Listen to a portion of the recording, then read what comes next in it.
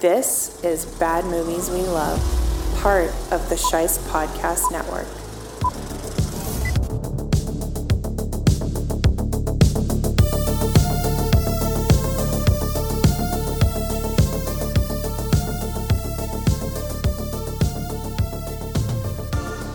Hello once again, everybody. I'm sure you can hear it in my voice, but I am a little bit under the weather. But we are still motoring right along. It is season 2, episode 5, I think. Yeah, that sounds about right. Let's go with it.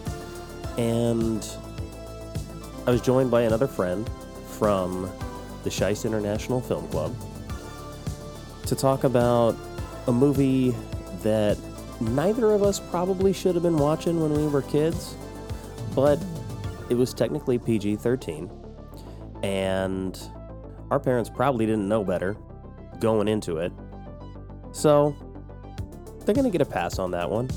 And obviously, this movie still holds a place in both of our hearts, and it was a lot of fun to talk about Ralph Bakshi's 1992 cartoon real-life blend, Cool World.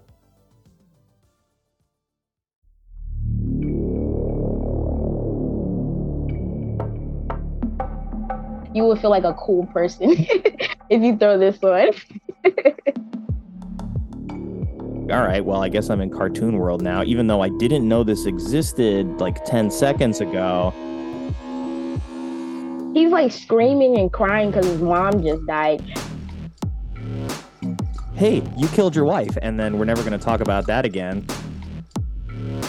Everybody loves him in the prison. Like, everybody's like patting him on the back. They're like, yeah. I guess because he's drawing titties all the time. Like,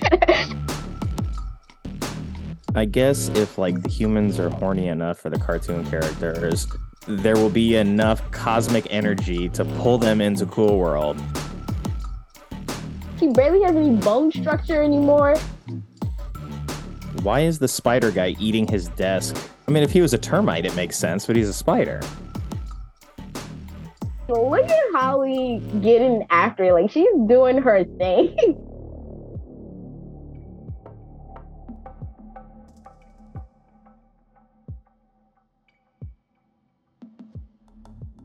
Welcome.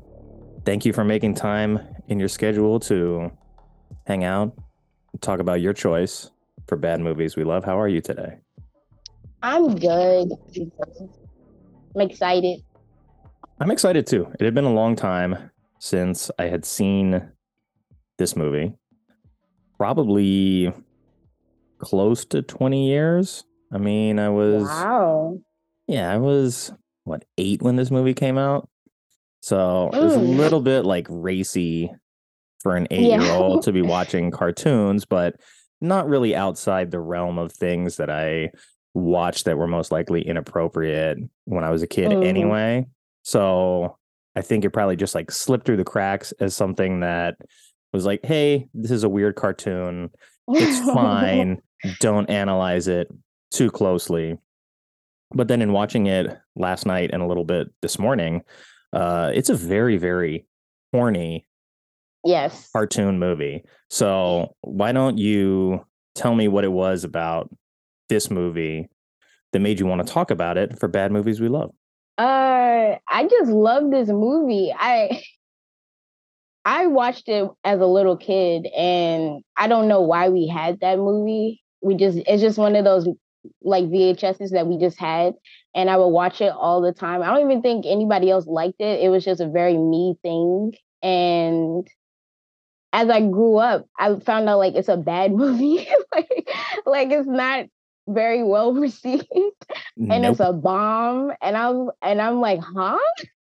It's that's how I met Brad Pitt, like through Cool World. And I'm like, Brad Pitt's like a big star. It's not like a big movie. So finding out that it's a bad movie really shocked me. And now watching it again, I can see how it is a bad movie. As a kid, it's just like, oh, this is fun. It's like cartoons and like, guns and crime and stuff. It's like, this is a fun time. But watching it now, I'm like, yeah, this is barely a movie. So it's very disjointed. Yes. Yes, it's very cut up and makes no sense, and characters all over the place, but it's still such a vibe. Like, I think I love it the most because it's purely vibes, and it's like a movie that you can throw on in the background and just like you can have a cool time, the cool world. Like you will feel like a cool person if you throw this on. I remember watching it, as probably like an 8 or 9 year old at the time, and thinking like Brad Pitt was super cool in this Yeah. movie. Like, I was like, oh, his suit is awesome. Like, he's got that nice, like, double-breasted 3-button Yeah. zoot suit. It's post World War II, I think, at that Yes. point. And he's just getting home from the war, and he gets this cool motorcycle to ride on. And so, like, they really want us to like Brad Pitt's character, and he is the hero of the story. But I think when I was younger, I just felt that Gabriel Byrne's character, Jack, who's the artist, was Right. supposed to be the protagonist. But in watching it, I'm like, no, he's the bad guy too, for the most part. Yeah. Up until like the very end. And it's crazy too, because I had read that like Brad Pitt's character is like they made that up. I mean, the whole movie, got taken from Ralph Bakshi. So all of this is none of what's in the movie is really what he wanted. But like Brad Pitt's character just got added so that Brad Pitt could be in the movie. And originally it was just going to be Gabriel and Kim's characters. So I don't like Brad Pitt's character being the main character. It doesn't really feel like that either. He does feel like he's like added in, but neither does Gabriel. So it's really just like a hodgepodge. Yeah, creatively, like, it Yeah. seems like the studio's like, no, we have to have like some sort of conventional hero archetype in the story, because otherwise you get Jack, who we meet in prison, and then they're just like, hey, you killed your wife, and then we're never going to talk about that again. So he's in prison for murdering his wife. His wife. Meanwhile, Yes. he's drawing horny cartoons of Cool World. And then he shows up at a comic book shop, and they're like, oh my God, you're the guy that drew this comic. You're so awesome. And then there's just that one dude who's like, well, yeah, I bet your wife and her ex-lover didn't feel that way. Yeah, that part is so funny. It's also so funny when he leaves prison, and it's just so weird because everybody loves him in the prison. Yeah. Like everybody's like patting him on the back, and they're like, "Yeah, like Jack, we love you, Jack." And it's like, why? He's like a dweeb. Like he's just a little cartoon guy. Like, in what prison would that guy be like the coolest dude? I guess because he's drawing titties all the time. Like, I don't know. if you fill in the blanks, like, with your adult mind, it's like, oh, so he was like drawing erotic fiction for all the other guys in prison. Yeah. It's like, okay, that makes sense. But it starts off with him being like very, very horny for this character that he's drawing. And then I don't even know how he first ends up accidentally falling into Cool World. It just happens one day. I mean, we see with Brad Pitt that they use the item, the spike of power, to rip a hole in like the space-time continuum. And then he gets sucked through at that point, right after watching his mom die. Then he gets trapped in Cool World for 50 years. Well, we don't really get to interact with him there. And then in the future, I guess Jack is more of a conduit to this universe than he is the creative behind it, which he thinks he is, which a lot of people think he is, but it's kind of a rude awakening for him to end up in Cool World and realize that all this stuff exists, and he just kind of puts pen to paper on some of those ideas. Yeah. Yeah, like Holly mentions like when Brad Pitt's character, who I can't Frank, I think that's his name, like he's like, how'd he get here? And Holly's like, it was just a mind slip. And then they don't explain what that is. She's just like, it's a mind slip. And as I'm watching it, I'm like, yeah, I'll just accept that. I don't know what that is, but cool. I guess you can slip through your mind into the cool world. But that's all the explanation that you really get. I guess if like the humans are horny enough for the cartoon characters, there will be enough cosmic energy to pull them into Cool World.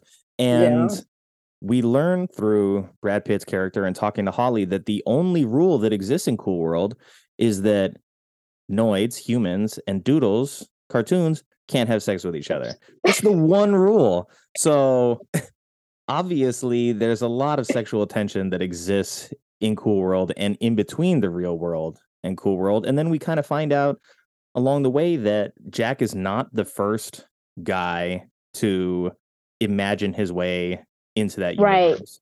That there's been other people that have been coming over the course of the 50 years that Frank has been there serving as a cop, but they don't really give any context to that.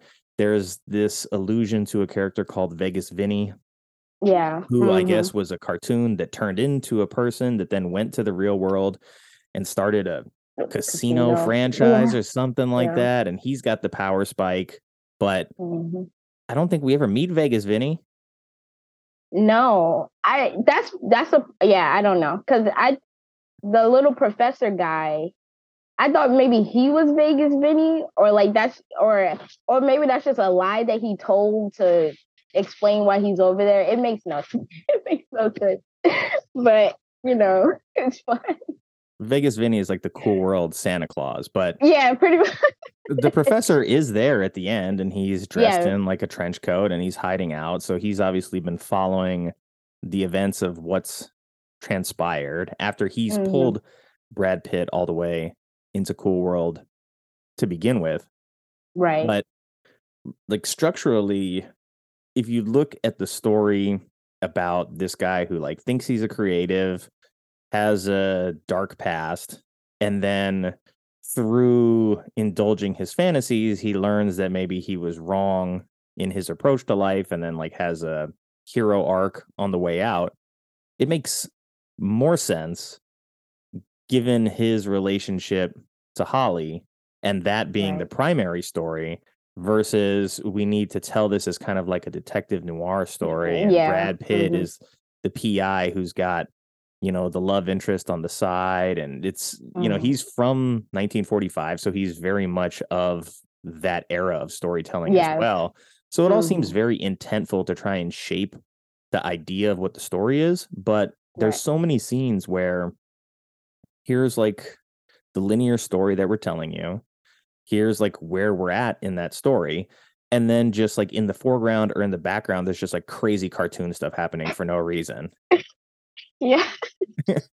That's my favorite part. I could care less. And even as a kid, I guess that's what I focused on. I could care less about what actually is happening. But I love watching the cartoons like do the most absurd things to themselves, like hitting each other in the head and like just the dumbest things that you can imagine. And it's so distracting. Like, and sometimes the cartoons like aren't even finished. Like they don't match the world, or they'll like blink in and out. And it's just like, it's really remarkable. And it seems like they slammed a lot of stuff together because two characters will be having a conversation. It's like she's trying to seduce Brad. He's giving us some details to like the rules of the world and like why certain things have happened. And then like in the foreground, there's just all kinds of crazy shit going on. And it's like, are all these things like happening inside of her apartment, or was it like the animators and the creatives trying to kind of balance out this like the sexual tone of the story with some of this like slapstick cartoon stuff that you would see in like most normal cartoons of like crazy violent things happening, or they're building at one point like a ladder out of very wobbly furniture, but the purpose is so that they can go watch Jack and Holly have sex for some reason, because Holly wants them to watch. Yeah, she invited them. Yeah, because this is a historic moment. That's you want the people in the town to know. I guess so. But then it's like, then they told us that there's this rule that is in place. There's this other character that has become a human. So obviously, like Holly's not the first doodle to do it, to have sex with Annoyed. But that's true. Or else the law wouldn't exist. Like, I don't know. But Holly definitely would if she could, and she does. That's my girl. Yes, indeed. All right, I'm gonna grab the trailer here because I don't remember how this was marketed, but it's PG-13. But it's I mean, it's borderline an R movie. It's just had they had shown like a cartoon nipple, it would have been R. Over, because you're definitely getting into that realm. But they imply all of that, but there is a lot of sex in this movie for something that's meant to be for, maybe 13-year-olds. Yes. Yeah. So let's I've never seen the trailer either. So all right, good. Let's see. We have that. We're gonna share sound. We'll get back to the show in just a minute, but now, a word from our sponsor. Back in the old day, dinner and a movie was a common night out. But move over, Grandpa, because that's a thing of the past. In today's modern world, we all have busy lives, and when you're running late for your movie and you need something that'll fill your cravings for dinner, but also satisfy that sweet tooth, grab a pack of Whopper Poppers. Each tasty little morsel starts with bite-sized miniature flame-broiled burgers, topped with lettuce, tomato, onion on a sesame seed bun, and dripping with an irresponsible amount of mayonnaise. Then if that wasn't already disgusting enough, each bite-sized mini Whopper is coated with a generous layer of chalky malted chocolate to seal in all that juicy goodness. There's a whole new answer to the question, what's poppin'? So get whoppin' and get poppin' today, because it's the best of both worlds. It's dinner and dessert. It's Whopper Poppers. Okay, can you see this? Yes, I can. That's not the right window. That's the right one. Okay. During his 10 years in prison, For murdering his wife. created his own world. It made him very successful. You're Jack Deebs, the creator of Cool World, right? I can't believe this. Now he thinks he's going home to the real world. But he's wrong. Real wrong. Welcome to my world. You're not in Kansas anymore. Freeze. Cool World Police. That limo got some thick booty cheeks on it. Thick. Everybody's thick in this world. I'm out of here. I've been waiting for you, darling. Noise cannot have sex with doodles. It's the oldest law in Cool World. If that happens, See, the oldest law. Right. Since it's only a dream, That car's butt cheeks got stuck. man is in the I like how this is real seductive and it's PG-13. Yeah. your instincts. to make an unscheduled trip to the other side. Buster. This is gonna be the biggest disaster the Cool World. Why is the spider guy eating his desk for some reason? Oh, I love that part. I mean, if he was a termite, it makes sense, but he's a spider. Yeah. You look good in the flesh. It's almost a shame I gotta take you back. I just want to be real. You gotta slow down. Not on your life, pal. Enough, fatty. You kidding? This place should be erased. Hey, it's a living. Cool World. We may not be real to you as yet, but we will be.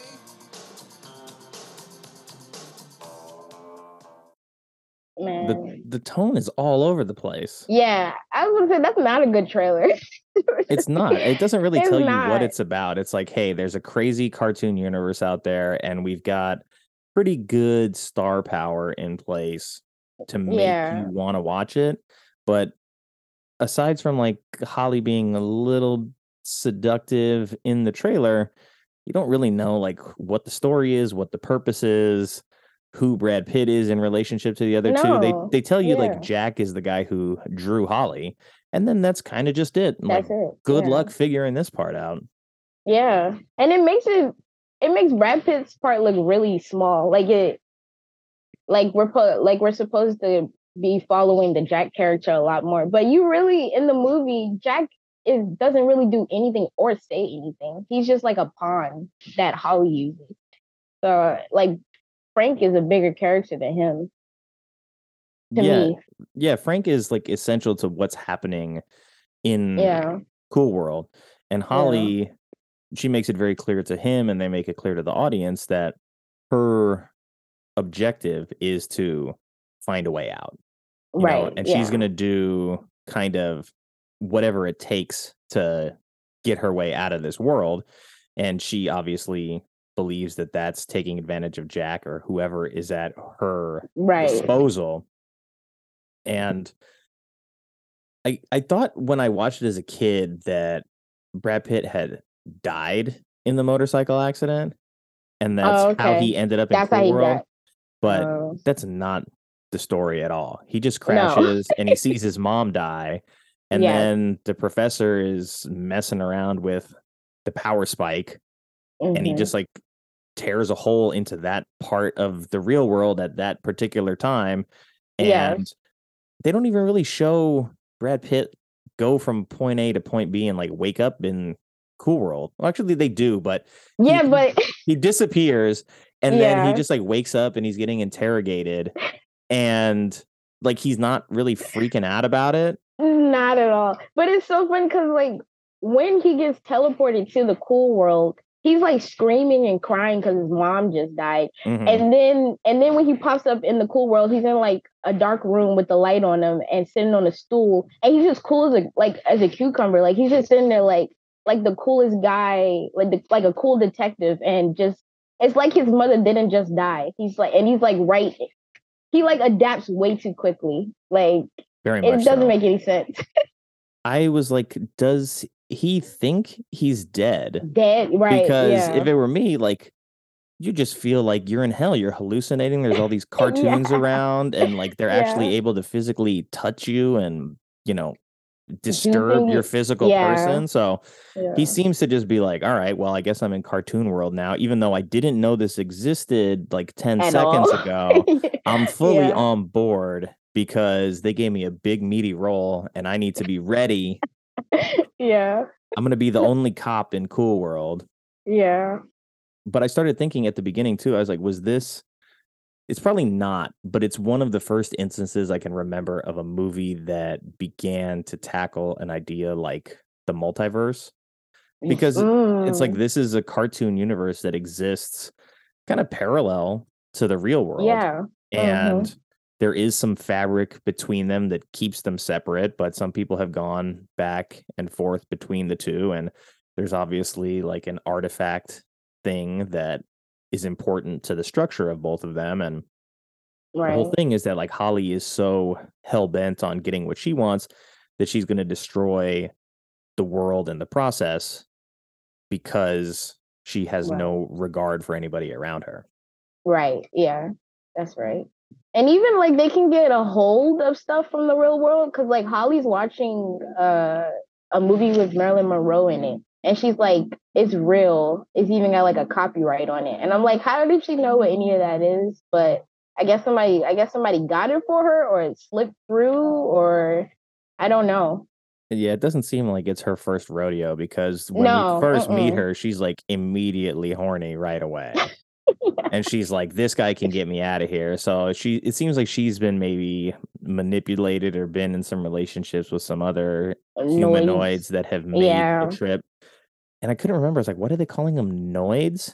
And I was like, did he say Nords? And then I was like, okay, so it must be like humanoids. But then I think a big reason this movie even came to be at all was the success of Who Framed Roger Rabbit, which was 4 years before this. And, Jessica Rabbit is a sultry character and there's a romantic relationship between her and Roger. And it's not quite on this level, but it does handle some adult themes. It is set with Bob Hoskins' character, who is the detective role in Who Framed Roger Rabbit. So I think they just wanted to borrow the successful structure of that movie a little bit and bring it over to Cool World and hope that it would be able to carry a similar tone. But then you can obviously see that the creatives for this like thought this was an R-rated idea. Obviously, yeah. And then they're like, look, we're not going to be able to sell a movie that's half cartoon, half real life to adults at this point. So let's do what we can with the Roger Rabbit angle.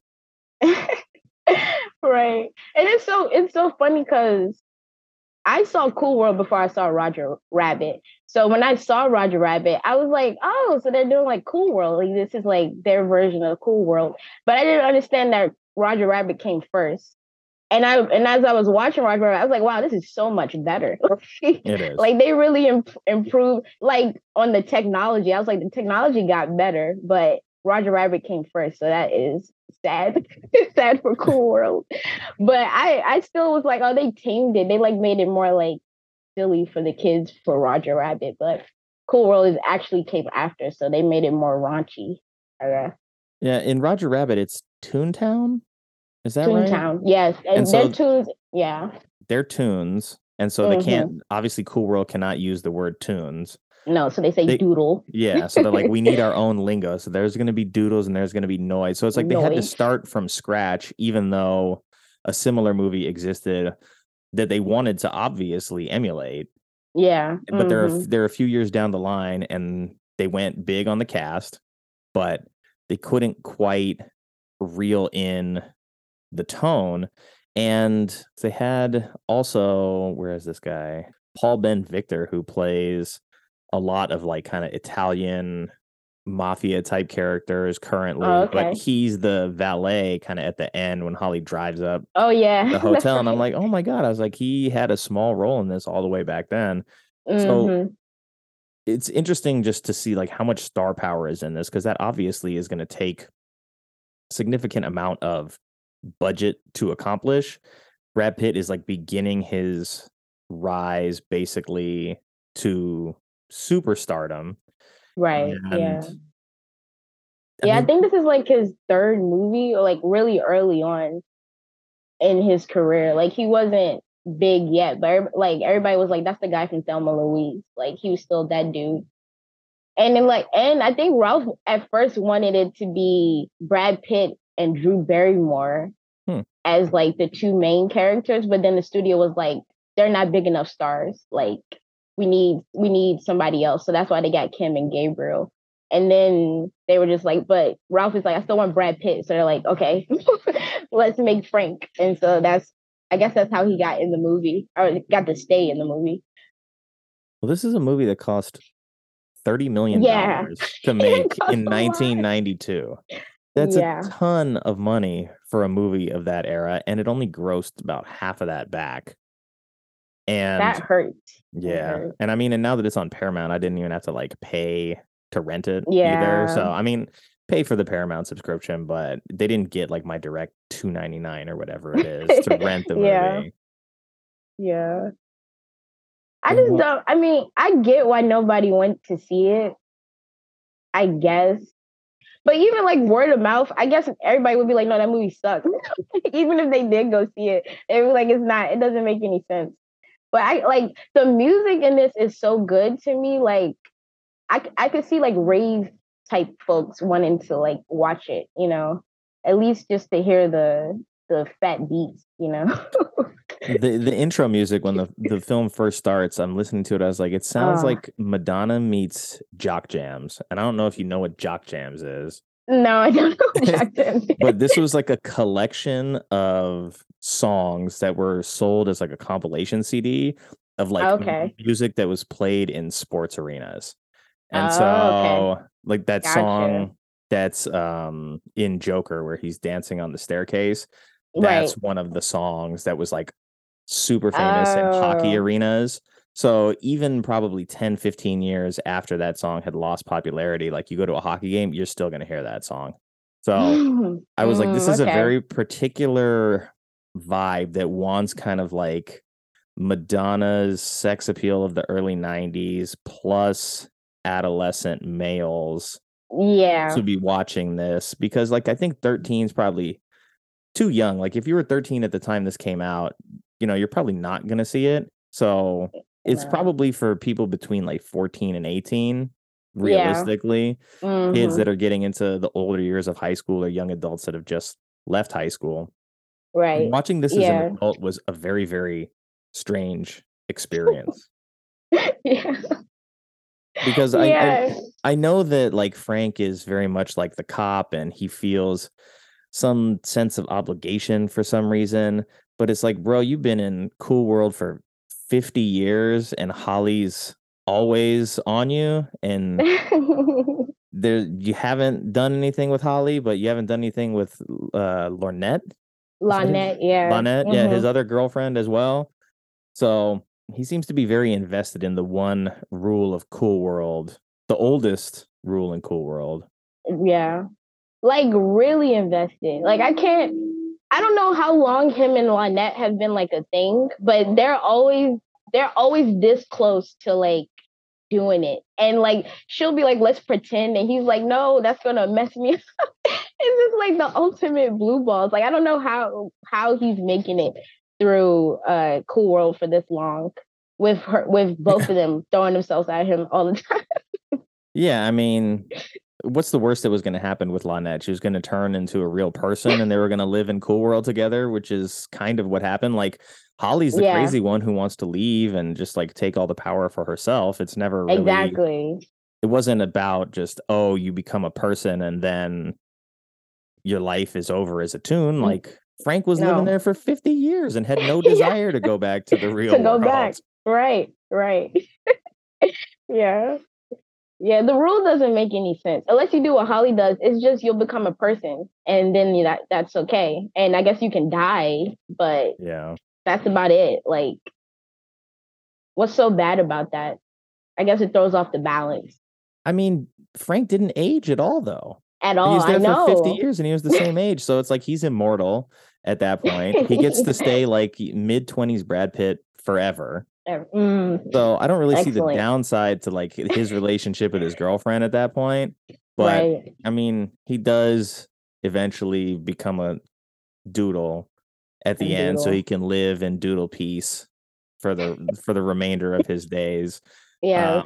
But having the benefit of hindsight in watching like Holly's character, I'm curious if this is something that Alex Garland watched when he was younger before getting into Ex Machina, because Alicia Vikander's character is very much like Holly. She seduces the guy that she has access to, not her creator, but the guy very close to her creator.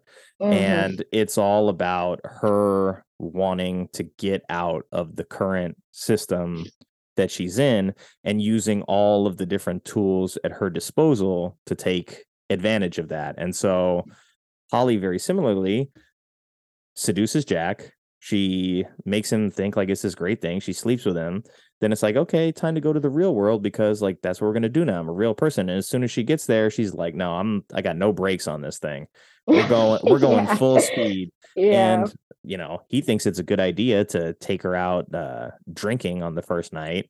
So he says something to her like, there's like 95 different things on the menu. Which one do you want? She's like, oh, I want it all. Oh, yeah. And then within 2 seconds, he's like, whoa, you can't do that. And she's like, I'm done with you. And she goes up to the guy at the piano and she's like, I want to make love to you. And then they throw Gabriel Byrne out of the bar. And that part is so crazy because it's like, that makes sense in Cool World, in a world of doodles that like that there are no rules, but in the real world, a club can't just take your girlfriend. Like they can't just be like, oh, she's with us now, buddy, get out of here and throw you out. That's like abduction or something. Like that's human trafficking or something. Like that's not right. Yeah, so I'm thinking like, is this the mafia? Like, I mean, it's exactly. Vegas. But they do imply that, like, nah, she's just ours now. Yeah. And get out of here. That, like, there's not even any question. Just not at all. No, she's up there. She wants to sleep with the piano player or whatever. That's fine. Like, get your ass out of here. And then everybody laughs at him and is totally like in on it. They're like, yeah, get him out of here. Yeah, they're like, don't stop the lady. She wants to do what she wants to do. Yeah. And that's when he starts like glitching out and he's got cartoon hands and he accidentally touches the guy's face. And like, it doesn't really get explained, I don't think, why they're glitching out. I mean, at first I was thinking, oh, when Holly had sex with him, she like took some piece of his humanity as a person in the real world that allowed her to become real. And then as they spend more time together, some of that life force is maybe depleting from Jack at that point. But I mean, Holly's going through it too. She starts turning into like a weird clown version of herself. Which, again, not explained. It's like, like, had we started with her in Cool World, and like that's what she looks like without makeup, and then she's or trying to like, something. yeah, Yeah. she has to like dress herself up to get into the character of Holly. Like that makes sense, but it's just like no, she turns into like a clown basically, Yeah. and she can't control herself. She's bumping into everything, and Jack out on the street is having a similar experience, and I Yeah. think she gets kicked out at that point too, and that's when they hash up the plan to like, okay, we need to go get the spike from the top of the tower, To and heal us. Yeah. she's talking about this Vegas Vinny guy that we don't know if it's real or not, and I don't know. It really like spirals out of control very Yeah. quickly. It seems like they paced it very well, at least through like the first hour. Like there's Yeah. some crazy stuff going on, but it's like, okay, we get this character introduction, we meet Holly, we Right. understand the world. And then as soon as she crosses over, it's like all hell breaks loose before all hell breaks loose. Yeah. Yeah, that's what I feel like watching it now, once they get to the real world, it really falls apart. Like even more so once that stuff starts happening. Cause it's like all rules are thrown out the window. There's no like plot really. There's no nothing really makes sense. It's like they keep throwing things at you. Like this is a new thing that can happen and this can happen too. And now this is happening and now this character's changing. Now he has a change of heart. It's like, what's going on? It's like they tried to speed run like a final act.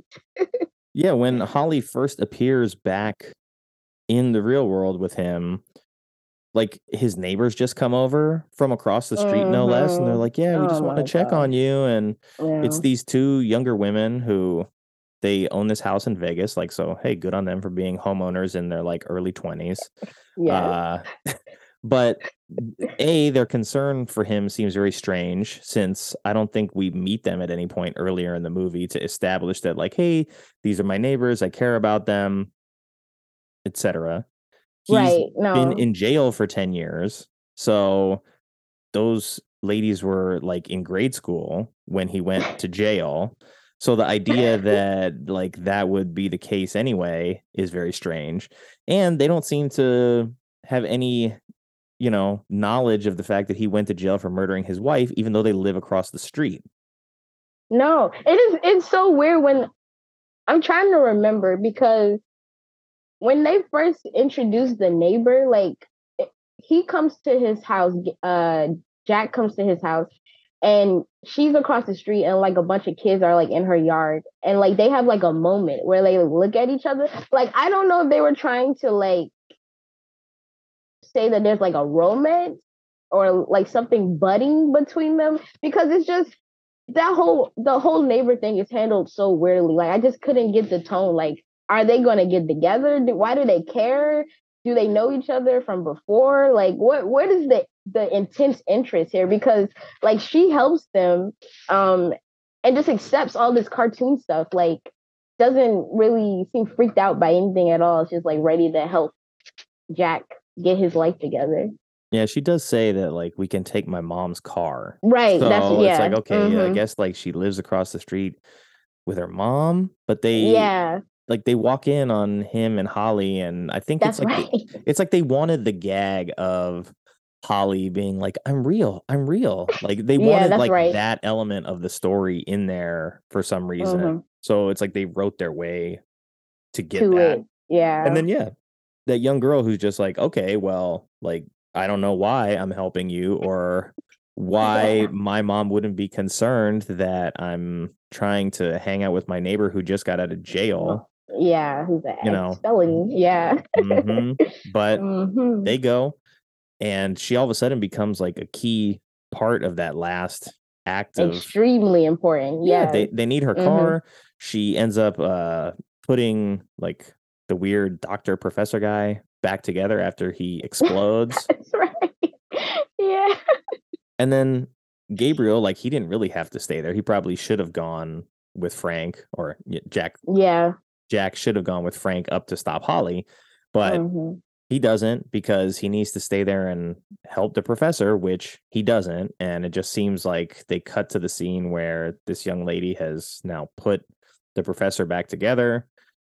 I mean, he didn't die in the first place. It would have been more interesting to just like carry him around in a bag in pieces and like And a have bunch them of pieces. talking. Yeah. Yeah, that would have been fun. And then Holly is in the hotel. She's scaling the side of the hotel at this point Yeah, because she yeah, got thrown out for not having any money trying to be in the casino. yeah. So she's scaling the side of the hotel after she explodes the professor, and Frank gives chase. And I remember that scene, and like just I was almost like traumatized by it again because Oh, it like wow. it brought me back to that point where I was a kid watching it, Mm-hmm. and he doesn't want to hurt her. He just wants to take her back, and she's like very standoffish. She's aggressive, Mm-hmm. and then she stops for a second, and she's like, "No, like okay, I'm ready to surrender. Like help me." And Right. then Frank's like, "Okay, fine," puts his gun away, and he's like climbing up there to help her like a moron, but still trying to do the right thing. And Yeah. then when he finally gets close to her, that weird clown cartoon part of her starts Oh, popping yeah. out. Mm-hmm. And I don't know if it was meant to show us that like it's not really Holly, or if that's like the darkest side of her, is that she's not really this pretty, sexy seductress of a cartoon, Mm. that she's just like this kind of like angry clown character Oh, that wow. wants to get out of her life. And so she shoves Brad Pitt. Frank goes falling to his death, Yeah. or so it would seem.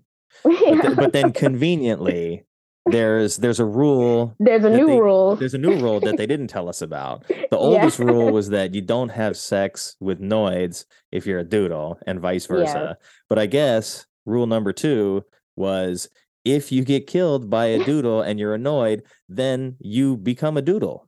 Yeah. Yay.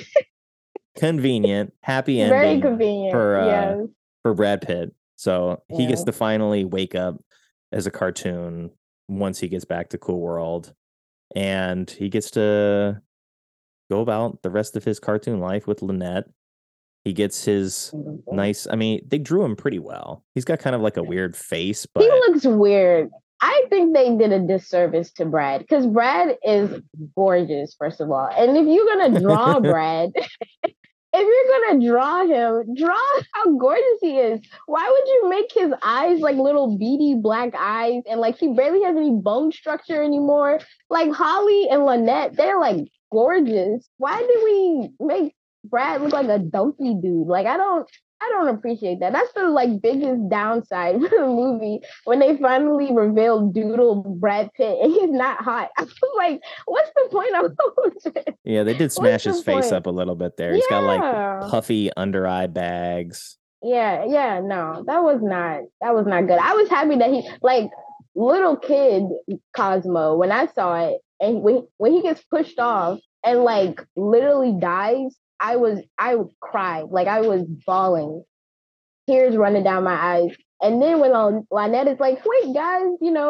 if he gets killed by a doodle, he becomes a doodle," and I was like cheering and I was like, "Yeah!" And then he looks like that, and I was like, "What?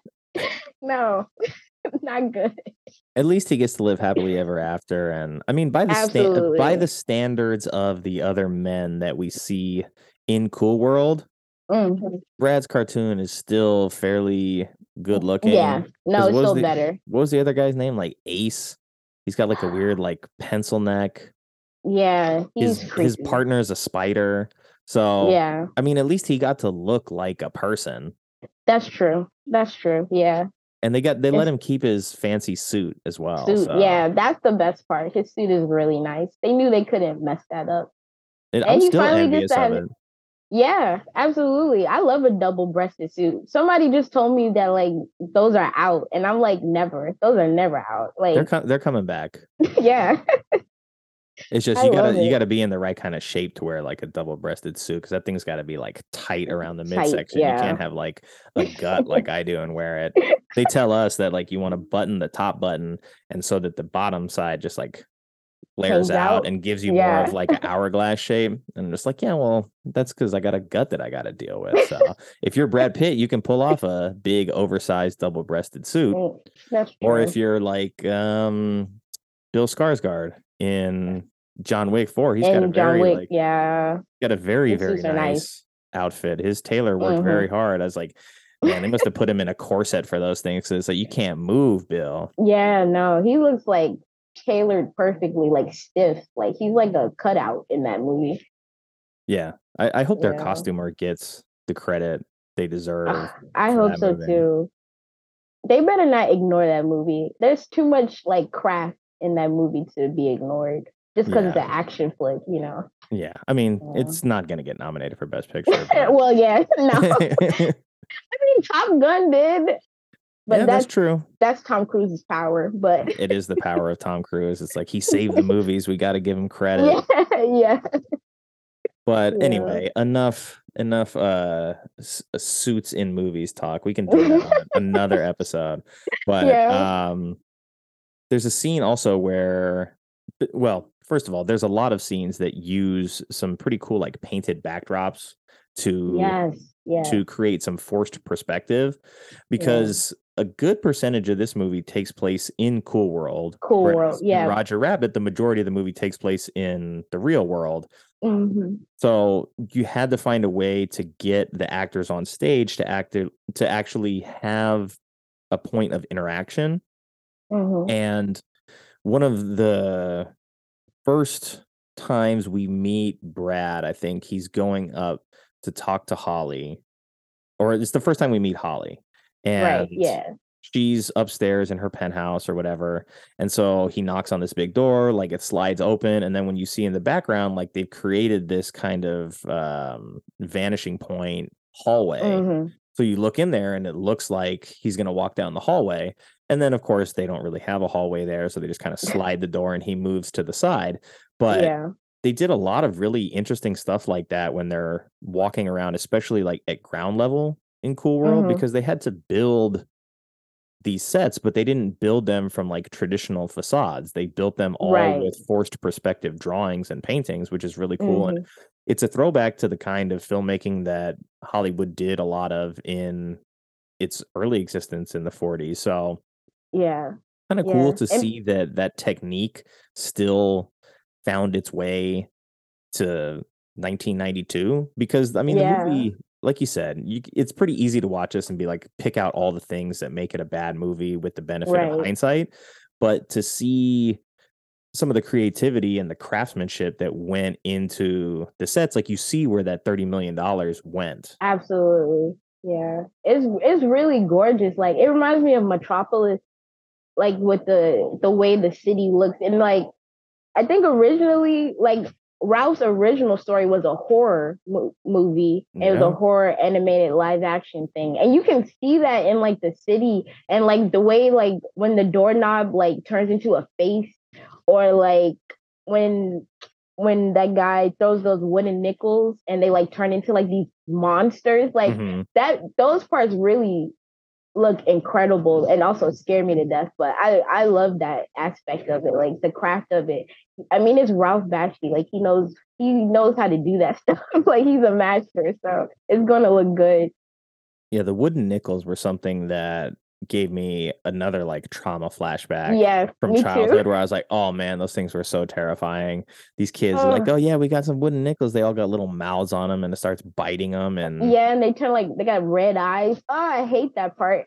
I hate that part so much. Yeah, it's like something you would have seen. Biting them. Yeah, it's something you would have seen out of like Evil Dead, right? Yeah, like, exactly. Just these tiny little things that seem harmless that end up being very vicious and tough to deal with because they're so small. So I didn't like seeing that again, but I appreciated that it scared the childhood version of myself quite a bit. And in talking about like the technical achievement of this, there's a lot of kind of like paint on film scenes, like where there's the actor underneath actually there, and then they do the cell animation on top of it. So the scene where it's probably most prominent is after Holly and Jack have had sex. But in that scene too, she's like taking off his clothes, and like they're not doing that with like string work. They actually have her there, and so it's all her hands, but then it's all drawn over the top of. Right. And Yeah. then after that moment happens and she has her big explosive orgasm that blows the peeping toms off of the balcony down to the ground Yeah. level, she starts to like slowly transform into real life. And so there's a lot of like quick edits that kind of give like a glitching quality to it, and Yeah. you can see the reverse crossover effect of, hey, this is a cartoon, and then we're going to start slowly delayering that until Kim Basinger pops out of it. And then they use that same technique again kind of with Brad, which he's like dead on the steps there at the end. Yeah. And then the cartoon just kind of like comes to life over the top of him. So very like subtle, good animation techniques to actually like punch up those moments. And I thought like this is actually some really good stuff. And I was surprised that they didn't maybe take enough advantage of that, because like we were talked about earlier, when there's just so much of this like cartoon stuff happening in the background to make it like, hey, just remember this is a cartoon. Like this isn't really this like pervy rated R like sex crime comedy. I think they buried the lead with like how effectively they could have used the animation in some ways, because they're in that scene where Holly is becoming real for the first time. She's experiencing it, but Jack is there with her, and like he's not even part of that at all. Like he's not watching it happen. He's not paying attention. Like he would be freaking out. Yeah. And that would have been a good scene to include in the movie, was his reaction to that. But instead, they cut away. I don't remember exactly what happens, but then when they come back, she's looking in the mirror and Jack is there like, oh my God, this is amazing, right? Like, look what happened. Like, I'm real now. And so it's like I think they recognize that it's important to have Jack's view of Holly change. But I think it would have been good to have him be there to experience that in the moment that it's happening, because that's what he really wanted too. Like he went into this cartoon universe, and even though she tells him, hey, like, this is the rule, we're not supposed to have sex, but she's like, you're not going to listen to the rules, are you? And he's like, are no. you? Yeah. But it's like he seemed apprehensive there at first. He was like, no, Frank told us that we can't do this. And she basically is like, yeah, you don't follow the rules. I'm just, I'm going to take off your clothes now and we're doing it. And so it seems like he would have been way too invested to just be like, oh, she's transforming into a real person. I'm going to continue to just like take a nap until, she's done. And then I'll get out of bed. Yeah. Yeah. That I don't know. I feel like with Jack's character, he just seems like the most underdeveloped. Like for me, like this is Holly's movie. Like maybe because just I'm a girl and I'm just like, I'm with whatever she's with, but like she's like the main character. And then Jack is just like a guy that gets used. Like he has this world because it's what what all the things that he wants and that he likes. But even when he's in the world, he's not respected in any way. And then when he's outside, when he's in the real world, everybody loves him, but he doesn't really have much going on. Like all he cares about is drawing Holly. And then later on he becomes like a hero. But it's like I feel like I don't really know him at all. I mean, also he killed his wife.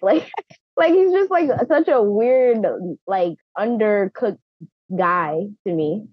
Yeah, they don't give us enough to like warrant his redemption arc. Yeah, at all.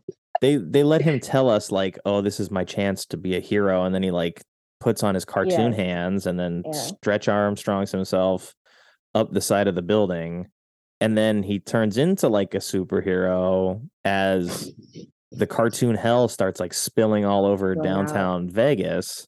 But he's still not exactly a hero. He almost gets seduced again. And he ends up with Holly. Like they still stay together. And because he wants Holly. He loves he Holly. wants Holly. That's all he cares about. Him. So I wanted to ask you as well. You had mentioned that because you're a lady, that you associate this as being like Holly's story. And I don't disagree with you, but I'm curious, in that I watched like the framing of the story, and so much of what the story is telling the audience is that her sexual appetite is dangerous Is to that the yeah. existence of the universe. So, Hmm. like, I'm curious from your perspective, do you see this as something where she is the villain because of her sexual appetite, or because she's just this unrestrained cartoon creature? Because it seems pretty explicit that her behavior is like going up against the one law that exists. When Yeah. she actually gets what she wants, the first thing she does is immediately go to the real world. As soon as she gets to the real world, she walks into that room and she's like, "Oh my God, there's so many men and they're all Yeah. real." And I was like, "Whoa." I was like, "Oh, Jack, you didn't stand a chance, buddy." And then she tells the piano player, the singer, like, "Let's make love." And then they throw Jack out on the street. And then, like, from that point on, like, then the world starts glitching out. Then she wants the power spike. Then the whole rest of the movie unfolds from that point. So, do you view it as this kind of like top down view of bottling up sexuality? That's an interesting question. I mean, because Holly is definitely the bad guy. But then I look at Lynette and like she's horny too. Like She she is. keeps trying to bang Frank. And but it's like that the situation of like all women are either like Virgin Marys or like whores. Like that's like the only options that there is. And with with Holly, I guess I like it's hard to explain because they're definitely making it seem like a woman taking control of her sexuality and going out after it is going to tear the fabric of reality. Like Yep. that is a very, very bad thing. But at least through the years as I've watched it, even though the movie is telling me that, I just don't. I guess I just don't care. Like I'm not hearing that at all. I'm like, look at Holly getting after it. Like she's doing her thing, and even if everybody has to like become a doodle, I'm cool with it because she's gonna be happy and she's gonna get what she wants. Because my thing and one thing that I like about the movie is, I mean, I like let women be villains, like let them be selfish and have motives that only benefit them. And like it doesn't like Holly doesn't really have any like redeemable qualities. And I like that for her. Like she just wants to have everything. She just wants to feel everything and see everything. And I think that's good. But the movie does not think that's good at all. So yeah, I think you're definitely right. Like the movie itself is not portraying it in a positive way, but if you're like me, you can ignore all of that and still have Holly be a role model.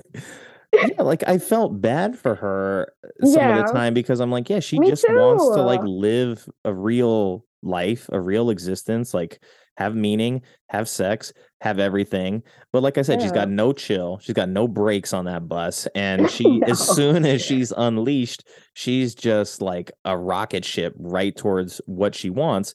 And I found it kind of interesting that her mission to go and get the power spike ended up just turning her back into a cartoon anyway. That yes, yes. And That part is really weird. Yeah. so she's on top of the building and she feels like she's fully in power, I would say, right? She's one Hmm. at that point when she possesses the spike, but it just turns her back into a cartoon. It's turning all of Vegas into a cartoon. So it seems to be like undoing the reality that she wanted to be a Once part it. of. And Yeah. so I was trying to wrap my head around that in like, is what she really wanted power and like dominion over her own story? Because Hmm. for at least through her introduction and up until the point where she becomes human, she is this object of sexual desire that Jack is focused on. And she weaponizes that in the way that she feels she can to get what she wants. But she's not really like manipulating all the doodles in Cool World. She's really only using it to manipulate the humans as best she can. Yeah. So it is kind of like a redeeming story for her to finally have like her moment of power and her moment of realization that takes her away from just being this object of desire to a character that, like you said, like although she's flawed, like she has her motivations and Right. she is just dead set on achieving that. And it doesn't have to be the most complex, the most layered. She just has Right. something that No. belongs to her at that point. Right. Yeah. And that's the thing. Why, like, the fact that she turns back into regular Doodle Holly is, it's just unfair. Like, she should turn into like a 30-foot tall human woman or something. Like, you know, so like if she's gonna become fully powered, she needs to like start smashing buildings, not go back to being a doodle, because that's like the whole thing she's trying to escape. You know, like I wanted more for her, especially better than ending up with like superhero Jack, who's annoying. Like I want her to like have all the men that she wants to have. You know, I don't think that's a bad thing. Especially with I feel like they you know, the foil of Lynette, like, cause she's such like like a like the perfect woman, I guess, because she's like super, like she's sexy, but she like knows to stay in her place, and she knows like to stay at home, and then she goes to work, and she doesn't complain that Frank's always leaving, and like she's just like the perfect little like, I guess, ideal woman, I guess, in a male fantasy. So it makes like makes Holly seem like even more like evil and unhinged when that's the only other like female type character in the movie. That's true. She's like the polar opposite, and Yeah, she's that archetype from 1945, similar to Frank, exactly. where yeah, she's got the job, but she's a waitress at a club, and she loves Frank unconditionally. And when he's had a bad day, he shows up and is like, you know, put your arm around me. I've had a tough day, and so like she's there to comfort him. She's there to support him. She's there to love him. She's there to wait for him, even when he's like, nope, I got to put our life behind us in order to go back to the real world and handle this, you know, woman who's rampaging. So it was very interesting that there's only those two women that are really in the story. And one of the first times I think that we meet Jack in Cool World is he falls into the club, and it's like just literally a pack of wolves. It's all wolves, and they're all just they're all dancing in unison, just watching Holly dance. And I'm like, there's like some very suggestive, deeper themes about like men's behavior, about women's behavior here. But it just feels like the movie never really stood a chance at trying to like make those types of social comments in a way that was ever going to be meaningful. And especially when you try to make it PG-13, like it seemed like this movie was just very ill-advised at the time. Like you could make this movie now and have so many different outlets for it that like you don't need studio approval. You probably don't need $30 million to make something like this now and get away with it. And you have an audience that grew up with cartoons that still watches cartoons into adulthood. So I think, this is just in 1992. This is one of those movies I think that was just way ahead of its time. And that's the thing. Yeah. The studio obviously didn't know what exactly they wanted to do with it, but it's like when you sink in $30 million, like we got to release this thing, right? Because absolutely, oh well, we only made 14 back. Well, that's better than nothing. Nothing, that's true. Yeah, it is so ahead of its time, and I mean, I really do think it would be like it would stand a chance nowadays. Like, and I think the deeper themes could be there because, like you said, like you can see the framework for the things there, but they just don't dig into it. Like they don't flesh it out at all. They're just like, yeah, Holly's a sex symbol and she wants more, and everybody looks at her and they want her, and that's about all we're going to give you. Like, and if she whatever she wants is bad for us, and we got to stop her. And it's like there's not like Holly doesn't really get to explain herself. Well, like she explains a little bit, but she doesn't really get to pour out her heart. It's just like because she's so on the hunt for some noise, So yeah, they we can't boil really it get down into it. to like, hey, she wants all these things because she's like horny, whether it's Horny, yeah. horny for men or horny for life or just horny for Yeah. excess. Like they blame it very much on her just like having desire. And like you said, they don't give her space to really explain like why that's important. And then when she first hits the real world, she's like, a child almost. Yeah, It's just she's in an adult body. So yeah. like it's very, very strange. And I mean, I wish this movie had been made like a couple of years ago because I think it would be significantly better and have more groundwork to pull from. Absolutely. And it's a time where like you can actually have some of those decisions because they never explicitly give us anybody other than like the cop who has to enforce the law and the artist who desires Holly. So you don't really get any like framework for as to why Holly's desire is a bad thing other than they like tell us it's literally going to destroy the universe, but it's like, but why? So exactly. It doesn't have space to breathe in that way. And I find it sad that the director, Ralph Bakshi, he never directed another movie after Cool World. It's just one of those where it's like you made something bad, you cost us $15 million, and he made a TV movie, and then he's done some shorts and some TV series. And I kind of want to watch this Spicy City from 1997 because that seems like it may be what Cool World could have been. It's animated. It's an anthology of sexy and risque animated stories in a futuristic city with a seamy side. So I love that. I love the sound of that. yeah, and it's better rated. So 6.6 as opposed to what is this? Cool World has like a 4. Yeah, I think it's like a 4. 4.8 on IMDb. Ooh. Yeah, but that's a lot better than its 28 on Metacritic. I know, and it's got like a 4% on Rotten Tomatoes. Oof, a 4%. That's mean. I think that's outrageous. But that means it's time for Critics Corner. So we're gonna read through some of these terrible reviews. Let's see. We've got the lowest is a 10, the highest is a 50, and I'll pick a couple in the middle. We're gonna start with Brian Lowry from Variety. He gave it a 10.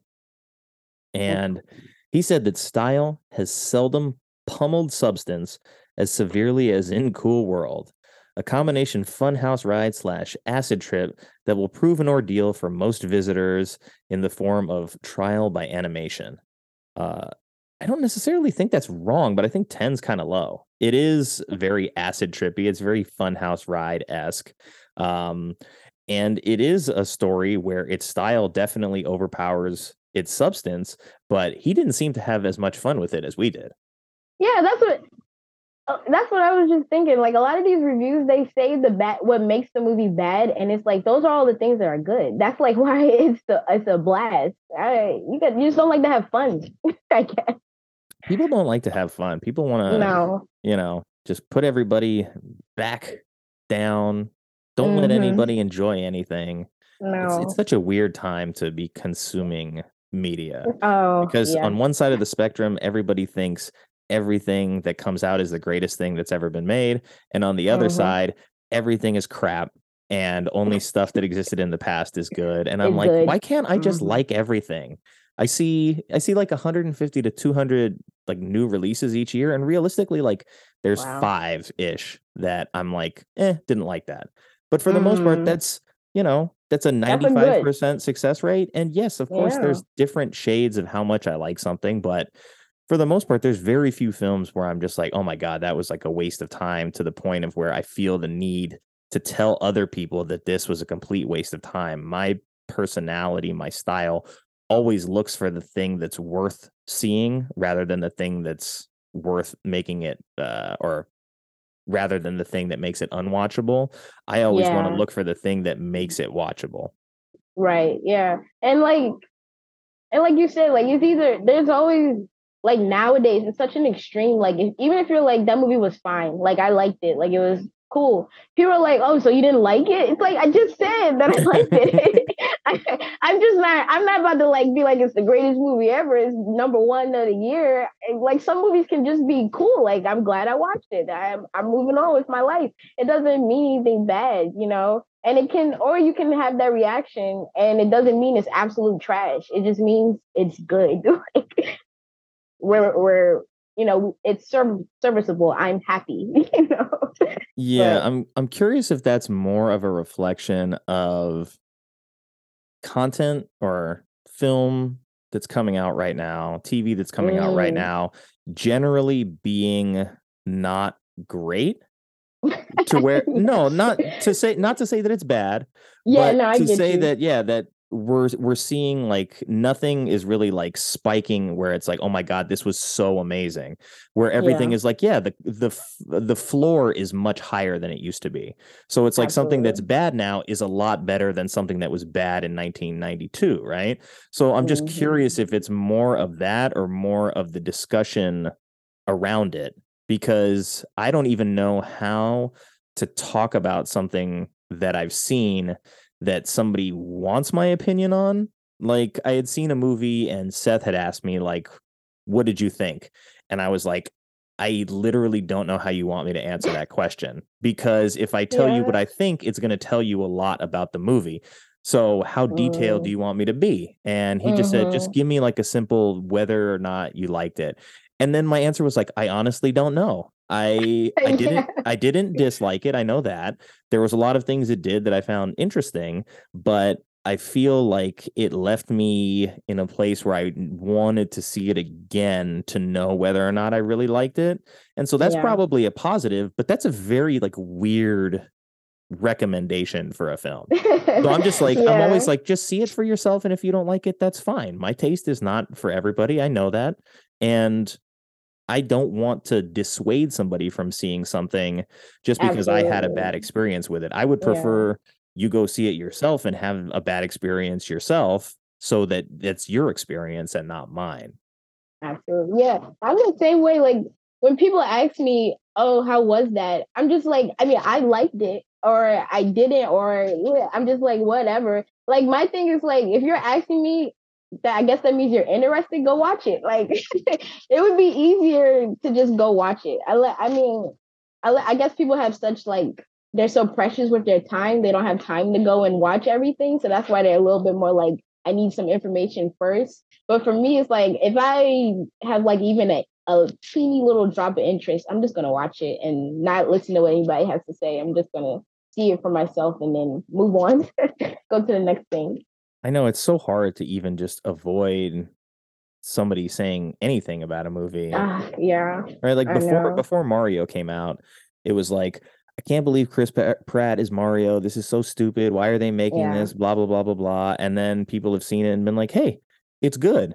And it's like, yeah, yeah, it probably is, because they finally actually have like the animation budget to make it a Mario movie. And whether or right. not it's going to be amazing or not remains to be seen. I don't expect that of it.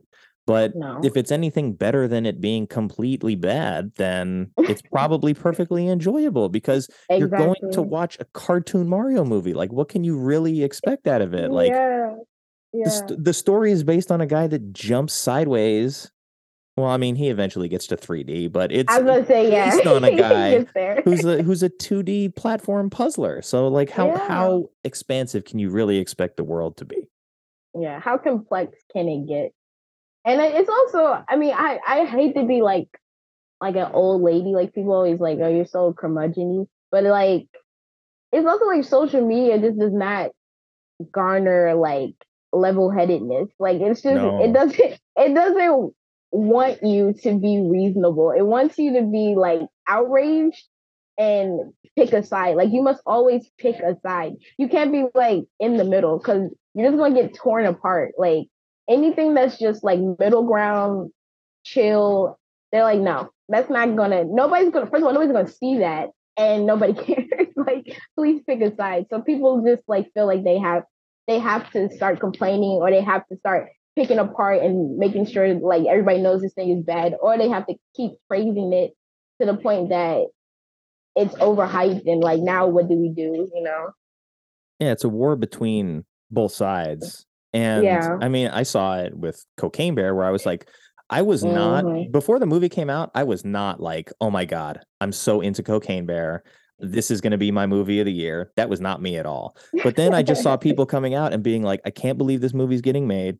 It's so And just stupid. hating. I can't Yeah. believe this movie's named Cocaine Bear. We're running out of ideas, blah, blah, blah. I'm like, this is one of the more original Hollywood ideas that we've seen in a while. Like, what do you actually want? And so I was like, you know what? Screw it. I'm going to be like the biggest defender of this movie that I can possibly be. Before I had even seen it, I'm just like, no, I want to stand up for Elizabeth Banks taking some creative chances.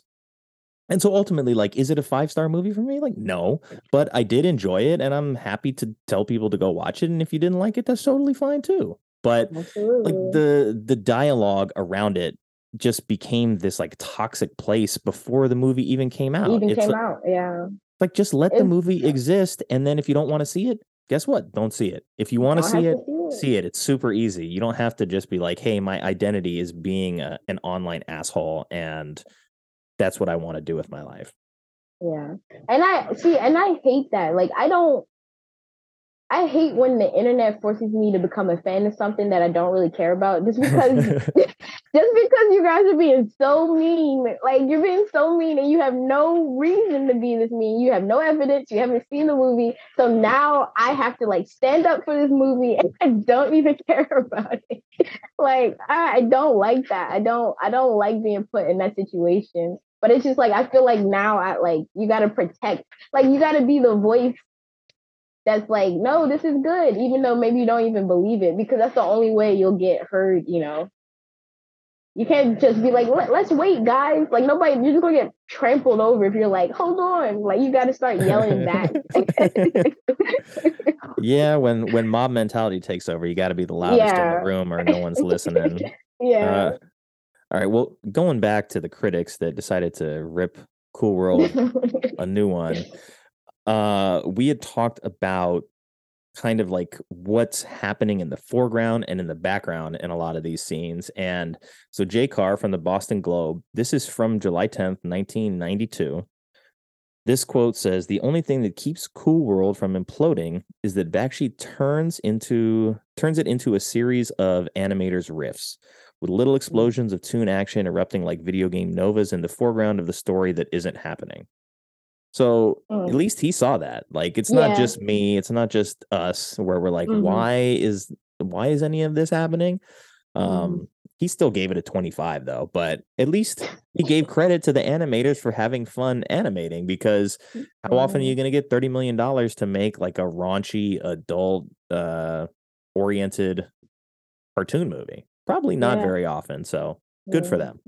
Yeah, and I read that the animators like they didn't get a screenplay, so they were like Bashki was like, just make some stuff that you like, just draw some things, and we'll just Draw throw it this in little there. gremlin with like big nipples so that like when he squeezes his chest, it like really turns into a large breast. So gross. And he's wearing a diaper and he's missing teeth and smoking and all kinds of stuff. Yeah. Have you seen Bebe's Kids? Have you ever Uh, seen that before? I haven't watched it, but I have seen like clips of it and people have talked about it, but I haven't actually like sat down and watched it. Because it came out the same year this did, Oh and wow. that little baby with no teeth and like the diaper and like the long claws or whatever, it's very similar to a baby that is in Bebe's Kids. And he has like a deep voice and he wears like a big dirty diaper and he's like constantly like drinking his milk like it's a 40. So I just wondered, and they're both, and they're both by Paramount as well. So Okay. I wonder if there's like any like cross animation going on. Yeah, they're But probably some of the same animators that work animators, yeah. in the department for them. So they're like, hey, you know what? I'm gonna recycle something. No, nobody saw Cool World, so Yeah, let me bring this exactly. character over to something that people are actually gonna watch. Yeah. I don't know if anybody saw Baby's Kids. Maybe they did. I don't Hmm. know. Let's see. We've got I can't leave Roger Ebert out because we've There we got so many go. people that are Ebert lovers in our film Me club too. that we got to go to Roger. And he also gave it a 25. And he said, Cool World is a seriously troubled film. So ragged, I doubt if even the director can explain the storyline. And hey, you know what? That's probably true. Yeah, I It's don't think very he can. disjointed. Yeah. But come on, Raj, you got to give it credit. But he didn't give it any credit, at least not in that particular review. And then let's see, we got that's 1, 2, 3. We'll go Washington Post. Nice. Hal Hinson. He gave it a 40. So this is the second highest score that it has on Metacritic. Technically, Bakshi's work is uneven. Some of the characters in his cool universe are hilarious, while others fall flat. So, okay, he's being nicer. He understands that there is some imbalance between the characters that work and the characters that don't. There's also a ton of characters in this because it has to populate the entire Cool World universe, which is like Vegas in hell on drugs. So it's like all of the worst things that you would think of Las Vegas being like Sin City. Cool World is that place in the cartoon world. So all of the characters in it have to be these crazy characters. And one thing I wanted to say before I forget is as Cool World, or as like whatever it is, like the volcano of cartoons is like spilling into the real Vegas, some of the human beings start to like glitch out and become cartoons. One of them, I think they're playing roulette, and it's a guy who's like wearing a bunch of chains. He looks kind of sleazy, and then he just turns into a lizard. Yeah. And it's like neither him nor anybody at the table playing roulette with him even cares. They're just like, he's a cartoon lizard now, whatever. And when he glitches back to a normal person, they just go on playing like nothing even happened. Meanwhile, like people are running around. It's like, oh my God, I'm a wolf now. And like, the real bad stuff is happening and people are recognizing it.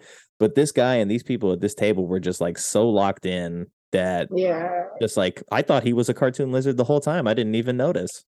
The same thing happens at the slot machines. Like one lady, 2 ladies, those 2 ladies. Like one turns into something, and then she's like, "What?" And then she turns it into like whatever. We're both like weird creatures. I love that part. I just love the absurdity. It's so much fun. I mean, and sometimes when you get locked in on those slot machines, and like that's what you do when you're a slot jockey and you're just there playing for hours trying to hit that jackpot. You're just trying to like wear down the machine and hopefully like, all right, it's due. So those ladies are there for the long haul. Like they've been there since the morning. They've been drinking all day long. And so it's like, whatever, I'm a cartoon. At least I can still pull this lever. And like they're not really stopping to look at themselves either, but that's at a time where you still had like the pull lever on the slot machine. It wasn't just a button. So they still had to do like the physical work of pulling that lever, but obviously they didn't care enough to notice that they were cartoons. No, they did not. They were trying to hit those numbers. I don't even know how slots work. I didn't even know that they switched to buttons. Like my brain is still like old timey crank. The last time I played a slot machine, like there's so many different complicated ones now, but it was like, 10-cent minimum bet or something like that. But you put in $1, and then each time you spin, it's like you can place 100 bets. So it's kind of it's like a bingo card sometimes where you push the button, and then if you get 5 across, 5 up, 5 down, 5 diagonal, sometimes there's other bonuses, sometimes there's other jackpots. Like, so it's really just like Candy Crush or any other of these games that are designed to just like really like hook your brain in and get you to stay there playing it. It's all just like noise and light and sound, and you just tap it. It's not even like, I think if your arm eventually fatigued from cha-ching, cha-ching, you'd be like, okay, it's time to go home. I can't like physically pull the lever anymore. But now it's just like, no, I just keep putting money in and tapping this button, and just I'll have the waitress come and bring me penny drinks all day long, and we'll be good to go. Wow. When you're talking about the characters, I don't want to forget like that group that follows Holly. That is like, that for me is like why that the movie like should have been R-rated, I guess, because those characters are so weird. Like one, like the lady one, I guess, like she just is like, she's like Holly's, like she's super horny, but she just wants to kiss everybody. Like everybody, like she keeps trying to chat everyone up and like put her lips on them. And then there's the other one that's like a blue guy he's like a masochist or something. Like he's like, please, he's like, peel my eyeballs, just like take off my skin. And then they like hit him in the head, and he's like, yes, you're right, I failed. What is going on with this? This is like a bunch of fetishes that like PG-13, like 13-year-olds. I don't know if they're ready for this type of sexual education. No, that was like the animators watched all that stuff on like HBO during the 90s that they shouldn't. It's like they're watching like Real Sex and Taxi Cab Confession. They're like, let's make a cartoon out of this. Yeah. Which would have been great, but just don't put it in a PG-13 box. Exactly. I understand, like you said, you got to make your money, and you're not going to make your money if you make it rated R. But Lord, I mean, this movie needed to be rated R so bad. Like I regret. I mean, I guess I don't have nothing to do with it, but I wish it was rated R so bad. I know they really could have had some fun with it. Yeah, I mean, what I've learned in that, like in doing this show, is that I want more access to like directors' cuts of original stuff, like because some of this stuff that gets talked about being like really bad, it's like when I was talking to Scott on Tuesday, like Empire Records had 40 minutes cut out of it. And so it's like, yeah, when the movie feels rushed and it feels disjointed, it's like, well, yeah, because almost half of the movie isn't in it. Yeah, and same thing with this movie. They took the movie from Bashki, like he had a whole idea, and then they were like, "No, we're not doing that. Here's a new script. You're gonna do this. We want different actors." Like they just completely took it out of his hands.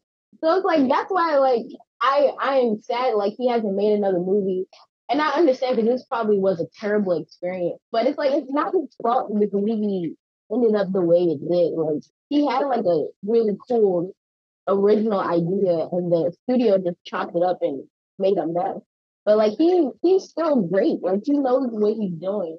But you know, when you have an experience that bad, I wouldn't go back either. Like I'm not doing. You guys aren't going to like snatch my baby out of my hands and then mess up his face and stuff. Like I'm not going to deal with that. I don't blame him. Yeah, was that his first? Was that his? No, he directed Fire and Ice in '83. But yeah, he did American Pop, the original Lord of the Rings in 1978, Wizards. Like, so he was like big into the fantasy stuff in the 70s and 80s. And then, yeah, hits Cool World. And it's like, this was such a bad experience on both sides of the equation. So you took my movie from me and it failed. So you're gonna then pin the tail on the donkey and say it's my fault. Like, ugh. Exactly. No wonder he hasn't made another movie. But we got one more Entertainment Weekly review, and this is from Owen Gleiberman. He gave it a 50, which is the highest one on the list.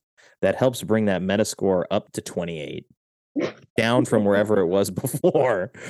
And it says, Ralph Bakshi's first feature in nearly a decade would like to be a down and dirty Who Framed Roger Rabbit, but Bakshi isn't up to the task. So he still gave it a 50, and he can see what they're going for. He's like, we wanted it to be this dirtier, grimier, hornier version of Who Framed Roger Rabbit, but wasn't quite able to get there. And, you know, Bakshi's not the one to blame for the entirety of this mess. Yeah.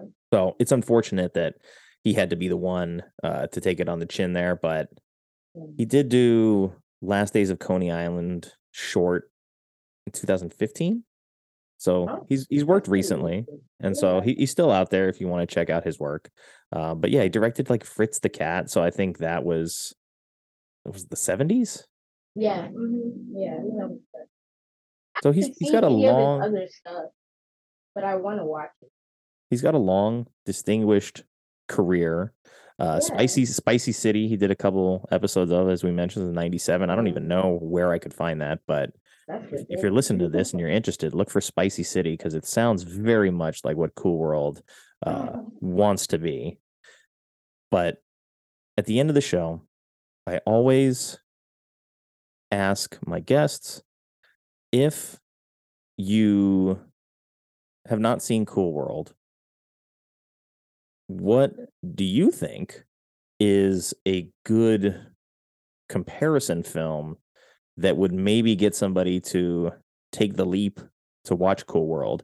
And if you have seen Cool World, Well, it should say and or. If you have seen Cool World and you want to make a recommendation based on Cool World, what would that movie be? So if you haven't seen it, I mean,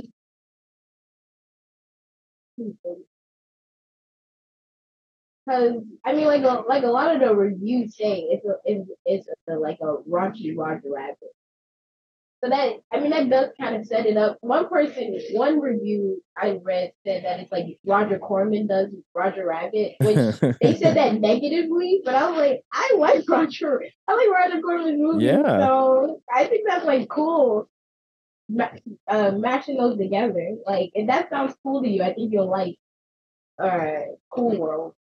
But man, if you have seen it, I really can't think of anything. I'm always bad at this, like getting put on the spot and trying to remember every movie that would feel similar. This is where Letterboxd comes in handy, even though I'm Yeah, not good thank about you. it at all. I was about to say 7, which is like, I don't know why, but I think because I saw Cool World and 7 around the same time, and I was just like, yeah, like, and they both have Brad Pitt in it, and that's why I watched it. Honestly, I just want to see more of this guy. But like, they're both like gross and gritty and like, evil. Hey, that's an interesting one. When I Yeah. talked to IO and we did the Wild Wild West episode, he recommended Schindler's List, and I said, "What?" I don't know how that would be connected at all, but like, hey, if you see that there's some value jumping from Wild Wild West to Schindler's List, then I mean, those are basically like movies on the complete opposite ends of the spectrum. But hey, That's fun. yeah, it's like, hey, you just watch something terrible, watch something good. Yeah, that's true. But a movie that I saw later in life as an adult is The Haunted World of El Super Beasto. It's a Rob Zombie animated movie. Oh, okay. And I was like, I gotta check this out. And it reminds me very much of Cool World in its sense of humor, in its animation style. It doesn't cross over with the real world, but it is like grimy and gross and dark and sexual in its way too. And it's about a luchador who, like, he's not a luchador anymore, but he investigates Nazi zombies, and his partner is like a one-eyed stripper who kind of looks like Elle from Kill Bill when she gets her eye taken out. Yeah. So if you like Cool World, check out El Super Beasto. It's a better movie, but also probably only slightly. It doesn't have good reviews either. So it is what it Never is. heard of that. That sounds fun. I love Rob Yeah, Zombie. 2009. So I don't know if I was like just kicking my way through like the Rob Zombie catalog at that point, or I don't remember how I came across it exactly. So it's an interesting one though, especially if you like Cool World. I think you'll see a lot of the connective tissue between the two of those. Okay, yeah, I would expect that one. But we've come to the end of the show. It's a pretty brisk. We've done about 90 minutes or so. Pretty good. We don't have to make it like long-winded. We can just have fun at 90 minutes and not make it, this big ordeal.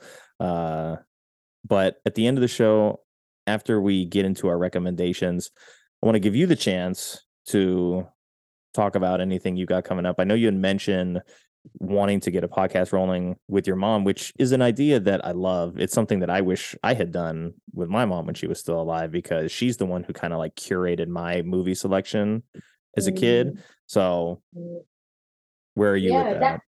Well, yeah, we're still working on it. I'm still working on a title. But actually doing this has helped out a lot because I don't know anything about the podcasting world, or I didn't listen to a lot of podcasts, but I don't know like how it works. And so doing this is actually really helpful. And so yeah, we're just going to the idea is, and like you said, like my mom is also the reason like I watch movies. Like she curated all the films for me. Like only reason I know about Cool World is because of her, you know. So I feel like if I'm going to talk about movies with anybody, I would want to talk to the person that taught me how to understand them.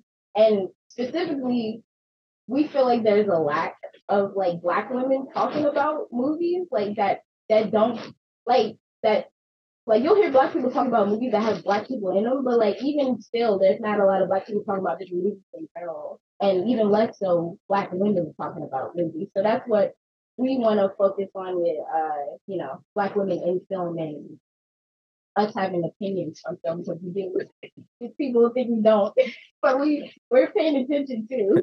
So that's the idea for the podcast. But we're still working on it. Things will be happening soon though. So stay tuned for that.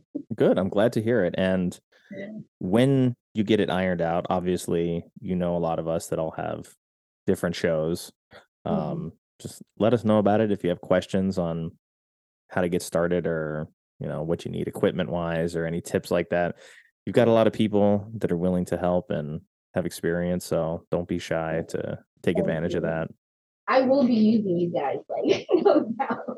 Yeah, of course. You know, I want to help as much as I can. So that's why we got the film club started in the first place. Not necessarily to be like a hub for other people podcasting, but you know, I'm glad to see everybody pursuing their own creative avenues, and I'm glad to be of assistance if you need it.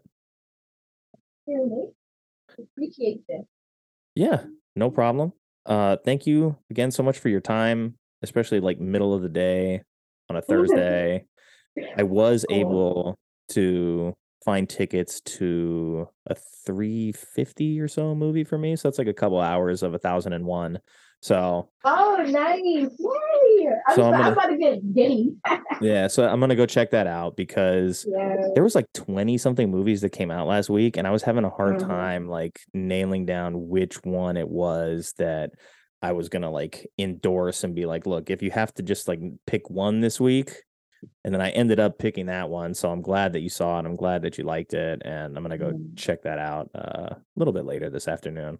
I'll let this cloud recording convert to MP3 or whatever it does. And it'll take a little while. So sorry, when you pick you said there's 20 releases. Is that just theaters or are you talking about like streaming? It's both. So when I do the release radar at the end of the week, it's like everything that's going to wide release. Then there's like a limited release section, and then everything that hits streaming and video on demand. So, but only movies. It's like, because if I were to get into like shows and anthology series and stuff like that, it's already too much work, and I spend way too much time doing that and not doing other things. So I'm like, oh man, I got to watch all these trailers. I got to write down all the details for everything. I have to have an opinion on all of these trailers. It's too much, but I'm trying to stay consistent. Yeah, I know. Who are you? Like you're some type of droid, not a droid. You're a droid. I know, and then I'm developing other shows in the background as well. I heard you say that on the last episode that you're working on more stuff, and I'm like, how? There's only 24 hours in a day. I know, and I sleep through a lot of those hours too. So I know I'm like, oh man, I wish I could like be that person that I get up at 6 and I go to bed at 10 and I have all that time. But I'm like, no, that's not me. I'm going to bed at midnight and waking up at like whenever my dog gets me out of bed, and then we'll get the day rolling from that point on. That's incredible. Well, more power to you. You're a great example. You're a beacon of hope. Well, I'm glad to hear it. And again, thank you so much for your time. I know we coordinated on short notice, but it gave me a really good excuse to watch a movie like Cool World that I haven't seen in forever, and just come home at night after a long day and just put on a movie that's just completely wild and wacky and sexual and disjointed, and it's so many things rolled up into one. It's like you really can't explain what it is unless you've seen it. And I would say just don't let the reviews or the scores dissuade you from watching something that's just completely unique and weird. Absolutely. And just as a tip, if you can find like the soundtrack, because it is hard to find, or the score, you want to just feel like the baddest of them all. You want to be the coolest person around town. You just put that on and it changes your whole mood. And if you want, you could play in the background the scene when they first see Holly in the club and she's dancing and she's going hard. Like that is motivation for me. Like I look at that and I'm like, I can do anything. So if you want to be cool, you gotta listen to Cool World. I really believe that. You heard it here first, folks. Thank you so much for your time. Really, I hope you have a great rest of your day. You too. I'm going to take it easy and then I'm going to go catch that movie. All right. All right, cool. Have a good one. Cool. We'll talk soon. Thanks, Kazmo. All right. Bye. Bye. Thank you once again to Kazmo for taking a trip down memory lane with me and sharing her love of Cool World with us. Make sure you keep an eye out for her show coming up soon. And my sincerest thanks to all of you who took the time to listen to this episode. I know your time is valuable and you have a lot of options when it comes to your podcast. So if you spent that time with us, I really do appreciate it. If you'd like to be a guest on the show, you can reach me at nick@thesheist.com, or you can reach out to me at Bad Movies We Love on Twitter for the time being, and that's Bad Movies We Love with a L-U-V. This show is an extension of thesheist.com, and the podcast is recorded, edited, mixed, produced right here in the home studio by yours truly. So until next time, stay safe, be well, and have fun no matter how you get your movies.